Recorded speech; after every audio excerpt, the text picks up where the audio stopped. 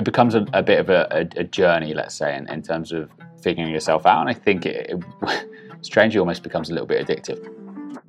Hi, welcome to Potential, a podcast from the White Rose Industrial Physics Academy, in which we talk to physics students about the good times, the hard times, the ups and the downs of starting a career, about falling over and then picking yourself back up again, about finding your path and then changing direction completely. If you're in the middle of your degree and wondering, what happens next? We're here to help. I'm Chris Stewart, your podcast host for today. In this episode, we're going to explore the world of, exploring the world. Whether it's some study abroad during your degree, some time off before you get a real job, or starting a career that flings you around the globe, travel is transformative. Experiencing different cultures can be enriching and eye-opening. It was my first experience travelling outside of Europe. I learned an incredible amount about myself. Or it can be weird and wonderful. I took some work up in Finland, in Lapland. I was basically a Christmas elf. Or it can be challenging and intense. The food's completely different and the language is completely different. And it is hot and it is humid. It's a lot to take in. But whenever you do it, however you do it, mixing travel with study or work can be a life-changing experience. And that's what this episode is all about. We'll hear from a bunch of physics graduates who took on the world, some for short periods of time, some forever. But all of them learned a huge amount from the experience. We'll hear from Callum. I am an associate in the internal audit division at Goldman Sachs in New York. And Lottie. My background is very much within private equity investments. I am the head of advisory and head of the Abu Dhabi office for a company called ORC. And kicking off our globe-trotting episode... So my name is Harry Phillips. I am currently a teacher at Ewlands Academy, which is in North Sheffield. As the old saying goes, a journey of 1,000 miles begins with a single step. And for many people, that first step of independence is about starting university. Harry grew up in Sheffield and wanted to move away from home for university, so he packed his bags for the long journey to York. I wanted to be away enough from home that I was somewhere new and I couldn't constantly be dropped in on by my parents, but close enough to home so that, for instance, when I dislocated my knee playing rugby, my mum was able to come and collect me. I wasn't in Portsmouth. It wasn't a 5-hour drive. Because sometimes we all just want someone to come and pick us up and make it all better. For some, though, it's a slightly bigger step. Callum moved up to Yorkshire for university to get away from the big city. The university experience was never going to be something in London. Like I wanted a campus university, not where you're in the madness of the city, where you can kind of tuck away and focus on the things that you need to and almost be in a little cocoon, sheltered, learning, growing, and then you can eventually turn into this big butterfly and float off into the big wide world and take on all the things that are out there for you. And maybe that first step away from home is big enough. But for some, it's just the start of a much bigger journey. Seeing different places, experiencing different cultures, well, it can open your mind. How do you reconcile the desire to explore the world and the need to get your degree done and start a career? You've got some long summer breaks during your undergrad degree. You're probably going to need to work to support yourself. You could try to combine a summer job with a bit of travel, like Lottie did. Second year Christmas, I took some work up in Finland, in Lapland. I was basically a Christmas elf for a travel company, which was that was fun. And I was always intrigued to be immersed in different cultures, different countries. Harry did something similar, using the summer break to work overseas and take a good look around. In the summer of first year, I did Camp America. So I think I left about a week or two after finals exams of first year and got back from the US about a week before September restarted. I spent 3 months working in Camp America and a month traveling the US afterwards. Summer of second year, I did 3 months in China. It fits right in. Like, these programs are designed around university students because they want kind of the academic excellence and the reliability that comes with it. We'll explore Harry's story some more because for him, the desire to travel during his degree actually helped define the direction of his career. See, originally he'd been imagining he would end up in a good job in the city, something in accountancy or finance. But then during second year, it's very much kind of a fork in the road type moment. I was filling out a application for a second year summer internship for, I think it was Deloitte or something, one of the big four accountancy firms. And it was just that box where it says, Why do you want to do this? And he froze. He couldn't even think of an answer. And so I just closed the window, I just closed the application, never finished it. And that was when he first really started thinking ahead about what comes next. Because as soon as I closed that down, I was like, well, what do I want to do then? And it turned out not accountancy was the answer.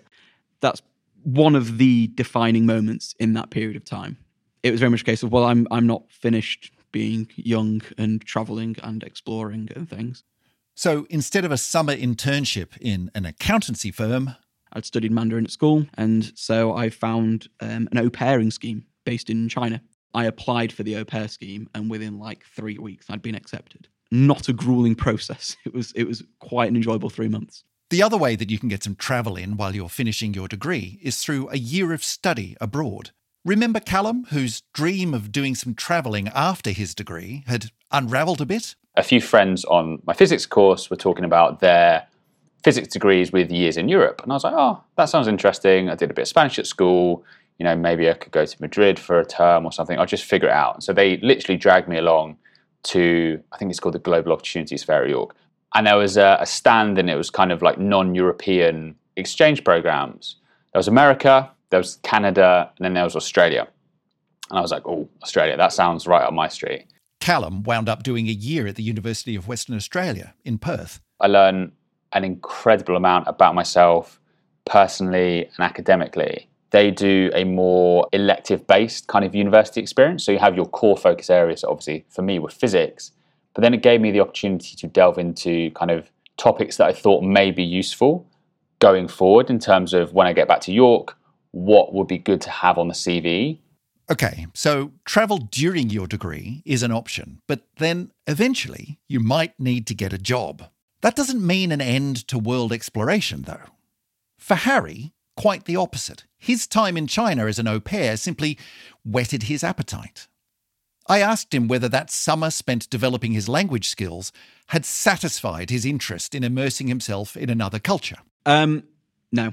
I realised that I was not done. I had a really good 3 months. The thing is, the more he learned the language and the culture, the more valuable those things became. So learning Mandarin, it was very, very useful and day-to-day useful, every step of it, constantly. So it's a very rewarding experience, and I wanted to keep living that and keep developing that skill for whatever I then decided to do in the future. So during his third year at university, Harry focused on how to get back to China. China's got a huge population. They don't need labour. They've got a very well-educated population. So either you get there as a 40-year-old engineer who's head of his firm and is being sent out to make the factory do it the right way, or you're an English teacher, or you're a student, which is what I managed to get. Harry started with an intense year of learning Mandarin at a Chinese university, and then turned that into a job teaching English in a school in Beijing. Now, maybe you're wondering at this point, what's the use of a physics degree if you're going to China to learn Mandarin to teach English? I put that question to Harry. Mandarin and all that kind of study are very, very different to what I was doing. But, you know, now as being 5 years out of my degree, I can't remember the equations for fields and waves and springs and all that kind of stuff. I can't remember any of that. But the style of thinking is very much what sticks. And it's like cause, effect, solution, bam, let's just go. And I very much, it's something I try and do with my students. It's the style I try and teach, and it's the style I try and think in, is break it down part through. It's the most valuable thing I got from my course in terms of academic and thought style and whatnot, without even particularly realising. Turns out, those times you get told during your degree about all the transferable skills you're getting, yeah, that's all true. Let's check in on Lottie again now. Remember Lottie? She was the Christmas elf in Lapland. Lottie's story of work and travel is, well, it's a bit of a whirlwind, really. It begins in her final year of her physics degree at Leeds, where she was figuring out what she wanted to do next. Finance had always been on her radar, and she had really hoped to find something with opportunities for travel. Then a careers talk from a Leeds physics alumnus encouraged her to explore working in intellectual property. Towards the end of her degree, she applied for a position in an IP firm, was pretty quickly offered the role, and everything was going smoothly. I accepted the role. It was based in Sheffield. I'd found myself accommodation, and I was kind of committed to moving there. And then a friend of mine at a recruitment firm messaged me about this job in finance.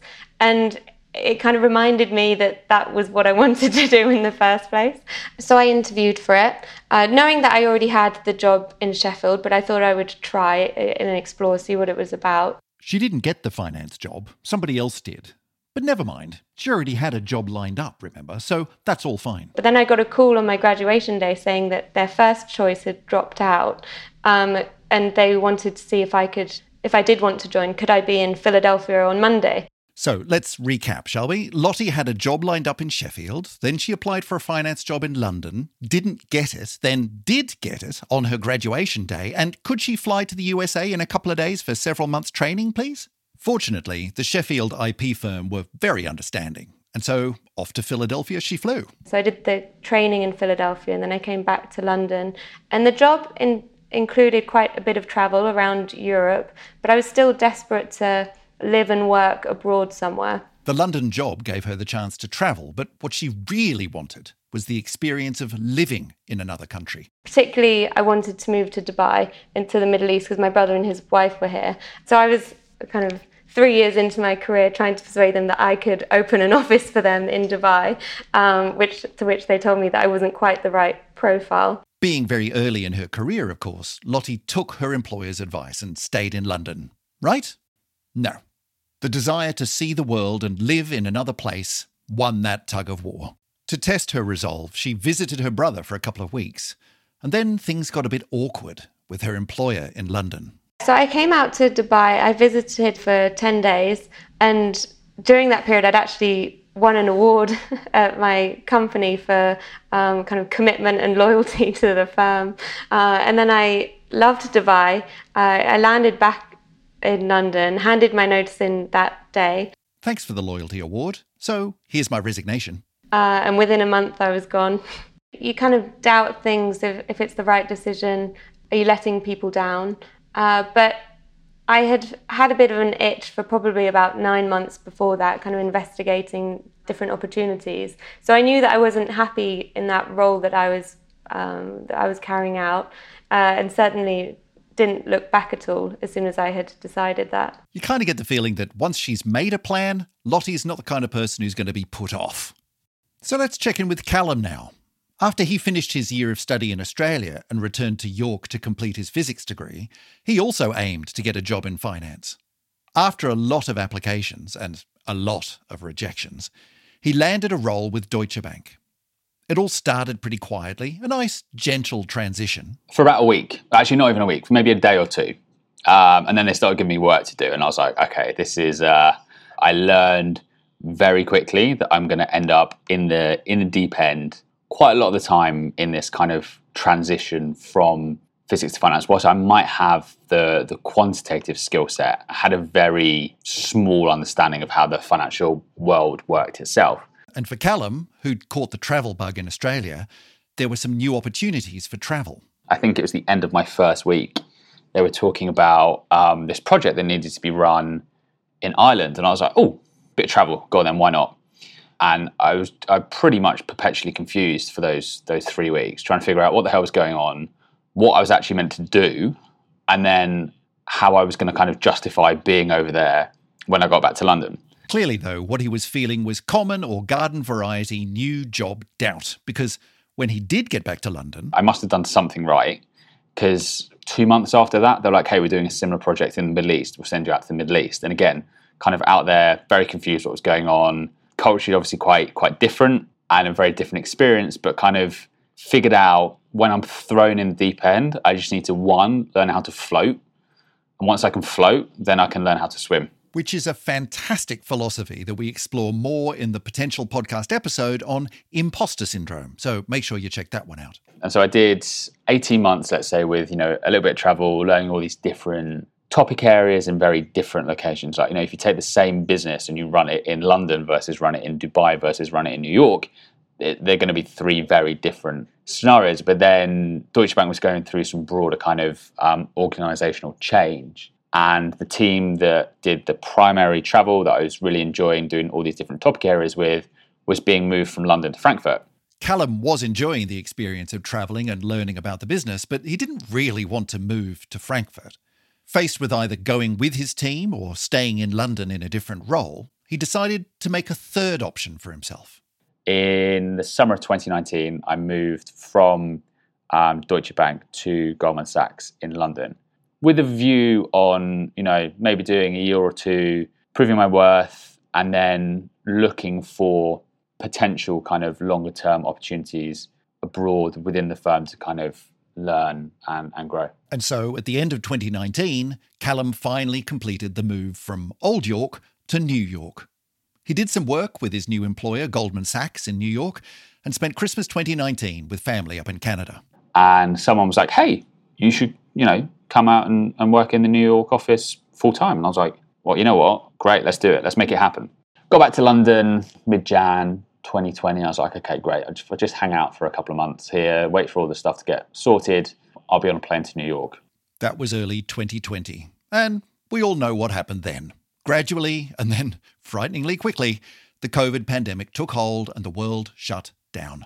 Callum resigned himself to staying in London, working on Zoom from his old childhood bedroom, building his skills and knowledge and biding his time for the chance to come again to move to New York. It was a little bit of a wait, let's call it 18, 20 months, but got here in one piece in the end. So we've heard from Harry, Lottie and Callum about how they ended up turning a physics degree into a new life in Beijing, Dubai, New York. But what we haven't heard yet is, what's it like moving yourself across the globe? Lottie probably had the easiest ride of the three. The weather helped, the kind of blue sky, sunshine. I thought this is definitely the right decision for me. Because she was moving from a respected finance company in London, she could use some connections to help line up a new job. I had about 15 different interviews lined up. I found a job within about 10 days. And it was very easy transition, actually. There was a lot of people from all different cultures around the world. And I felt like I slotted in quite easily and quite quickly. When you move to a new place, it can be strange, confronting, and lonely. You want to establish a community of new friends and colleagues as soon as possible. I joined a company called Mercer, which I think has 60,000 people worldwide. So it was a very big, recognised name. I knew that they would have kind of a good culture, and they did. They treated me very well. They gave me time to get things set up. They were very helpful, actually. Dubai is a big place, very different to London. And as Callum found out, so is New York. The New York that you see on the television and movie screen is very different from the madness of reality here, of day-to-day life, let's say. Don't get me wrong, there's still the glitz and glamour and the concrete jungle and Times Square lights that will kind of scorch your eyes because they're so bright. But also, New York is very different from London, from any kind of broader European city. But as big and strange as New York was, Callum had something he could rely on. There's a lot of experiences that I've put myself out there and got that I can now reflect on and give me kind of peace and solace in a next step. And so I remember getting on the plane to Australia at 19, having never been outside of Europe and not knowing a single person in this country that I was moving to for a year. I was like, now versus moving to the States, well, I've got my company to fall back on. I happen to know quite a few people out here through work anyway. And so I was like, okay, I've got, that kind of baseline above and beyond what I had before. And I was like, okay, it gives me the springboard to kind of go out and do all these things. So it wasn't as daunting. Of our three graduates, Harry's experience was probably the most challenging. What was it like stepping off the plane from England to China? It's a lot. For people who haven't lived in East or Southeast Asia, it's quite difficult to think of some of the scale sometimes. It's just completely different. York is entirely walkable. You can live in York without a car. Certainly with a bike, you're fine. In Beijing, you're not. It's ridiculously huge. And so there's a lot to take in. And remember, Harry had already done this. He'd previously jumped on a plane from Yorkshire to Beijing for 3 months during his degree. And you get off the plane in Beijing at the end of August, and it is hot. And it is humid. Every now and again, there's a smog day. The food's completely different, and the language is completely different, and you can't make sense of yourself. And yeah, it's a lot to take in. But now he was moving over there for a few years at least. He had two options, teaching or studying. I first got an offer to teach English at a school in a city called Shijiazhuang, which is an industrial hellscape. Fortunately, that wasn't the only offer. The other option was a scholarship to study at Tianjin Foreign Studies University, half an hour by bullet train from Beijing. So much more livable, much nicer city. And it was a scholarship, so tuition was paid for. I got a living stipend, I got a dorm room, everything was sorted. It was essentially just transplanting university life 5,000 miles east. Slotting into a typical university experience was a bit of a lifeline in such a strange new world. So there was support structures, there was a familiar lifestyle. It was, okay, here's your class timetable. Here are your classmates. You'll have exams at the end of term. Obviously, it's different in China, but it was similar enough that it's very much transplantable. After 1 year, when his Mandarin course came to an end, Harry wanted to stay in China, which meant he needed money. So that's when I took a job teaching English to Chinese kids at a Chinese state school in Beijing. I was the only non-Chinese on campus. I was in very much an immersive environment. I still had time for lessons. I was doing self-study. And it just gave me more time, more life, some stability and some foundations. Like I had a room, I had a job, I had hours and blah, blah, blah. But without the structure and peer networks of the university, it just wasn't easy settling into the new job. That was probably the more difficult transition. I was only non-Chinese on my campus and a very, very limited social circle. All my colleagues were in the mid-30s and had kids. I was setting myself up again for the third time or the second time in 2 years. So what can we learn from all of this? Lottie had a pretty easy landing in Dubai. Callum got to New York, eventually. And Harry pushed through and spent an amazing few years in China. But what have they learnt from it all? For Lottie, setting yourself up far from home in a new place and a new job is all about solid networks. So the job that I ended up taking with Mercer, I had actually met someone the week before when I was in London at a drinks networking event. And he connected me because I said that I was going out to Dubai. I didn't have a job. I was very opportunistic, see what things happened. Even her old London employer, which she left behind, was happy to connect her with people in Dubai. And that's because it's all about helping each other. As soon as you're kind of open and honest about things, people are keen to make introductions and help out. And my London employer had also been very helpful with setting me up with potential interviews. I'm willing to help people as well. I'm willing to give out free introductions and meetings and free information because I know that I think the world's getting smaller and smaller, and you never know kind of when these references or things get picked up again in the future.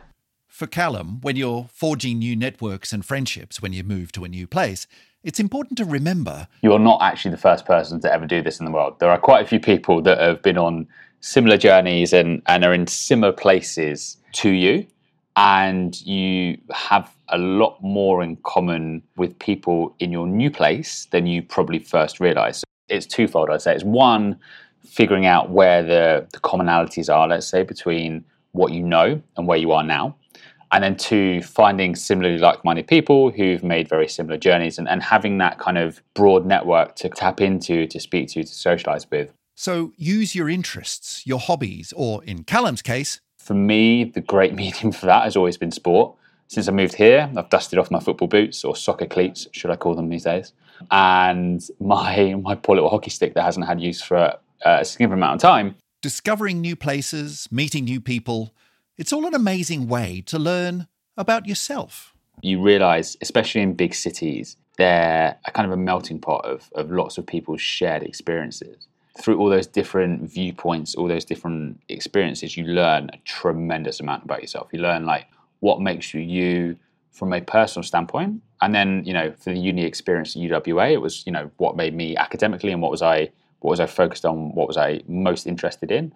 And now in a professional setting, it's, what's most important to me career-wise. It becomes a bit of a journey, let's say, in terms of figuring yourself out. And I think it strangely almost becomes a little bit addictive. And what about Harry? When he first went to China as an au pair, he threw himself at meeting people and getting out and about. For the first week, I just blitzed through it. I just threw myself at everything, went out every single day, tried to find the other au pairs, did a couple of, had some Mandarin lessons and just was busy and I kind of overwhelmed myself. And so that's why I think the homesickness and the kind of tiredness hit more in the second week. Because after a week of that, I was a little bit taken aback. Sometimes it takes a little bit of time for the reality of your situation to properly sink in. Oh, I am 5,000 miles from home and It is quite a lot. And if I get lost, I am a bit screwed and I can't communicate with people at all. And so the second week, I very much stayed more in my room and was a bit quieter and a bit more withdrawn. It's that forcing yourself to get out and get over it and push yourself that gets you through. Third week, I was like, right, I was miserable last week. I wasn't miserable in first week. What was the difference? Well, in first week, I went out. Right, well, we'll do that then. Most people in a new place with few, if any, friends or family around would struggle for a bit at least. So it's important to know it's natural to feel that way. And it's vital to give yourself a little bit of time and then do what you can to push past it. When he returned to China after his physics degree to start his language course, Harry thought it would be easier this time. And I had an awful time. I was like, oh, God, I've committed to this. I've got a scholarship and I've said I'll go to Tianjin for 6 months. And I was, cutting costs and my friends were not as free as often as I presumed they would be. So I was by myself quite a bit for a couple of weeks. So I was struggling a bit for the first couple of weeks. When I then got to university and I got to that familiarity into that structure, very quickly became, okay, phew. That wasn't a mistake. I just had a bad couple of weeks. I just had to push through. As soon as things got into full swing, it was much more comfortable. Though it's tempting to retreat to your room with the TV and take away food. You will be miserable if you sit in your hostel, hotel room, dorm room, flat. You will be, because you would be miserable if you were doing that in your hometown and you'd have family nearby. You just got to get out of your comfort zone constantly, and you've just got to find hobbies and interests. There's always something, even if you're not particularly interested in that thing, find something you're vaguely interested in and use it as a way to meet people. The important thing is to make those contacts. The bad times won't last forever. And remember, good choices still come with side effects. Even when you make a good decision, there may be parts of that decision that are uncomfortable or are difficult or put you in a difficult period. That doesn't necessarily mean the decision was wrong. That's just the way life is. Good times, bad times. I've been very fortunate that I do seem to have made a pretty decent series of decisions so far. One of those decent decisions involves his partner, who he met while studying in China. And that relationship could have been a cosy little cocoon. Starting a new job in Beijing, Harry knew if things were too hard, he could just go back to stay with her, but I gave myself like a few weeks. I was like, for a few weeks, I'm just going to stay in Beijing and try and meet people and try and push myself out. And I remember going to Tianjin after the first kind of stint where I'd been really kind of, I'm going to try and do it, try and meet people. And I basically had failed in that first 3 weeks. And I went to see her and I was like, it's not entirely great. Was it the right decision to go to Beijing? Should have stayed in Tianjin. It got better over time. I just had to keep trying. Tried, failed, eventually succeeded. The two of them eventually moved back to the UK and now work in the education system in Yorkshire. And building self-reliance and learning to push through the difficult bits is core to Harry's teaching philosophy. I think to sum up this episode of Potential, we'll hand over to Callum, several months into his new life in New York. Do I see myself here forever? Absolutely not. Do I see myself here over the medium term? Probably, but okay, well, I've had this wonderful experience here. I've learned so much about myself here. If I throw myself into a completely different end of the world, what could I learn about myself there? Like, I've only ever lived in English-speaking countries. If I put myself out of my comfort zone somewhere else, like what more could I learn? What more could I see? How more could I kind of grow? A little postscript to this episode. A few weeks after we recorded his interview for the podcast, Harry got in touch to say he'd just accepted a teaching position at an international school in China, and he and his partner would shortly be, once again, moving their lives around the world. You've been listening to Potential, a podcast for physics students.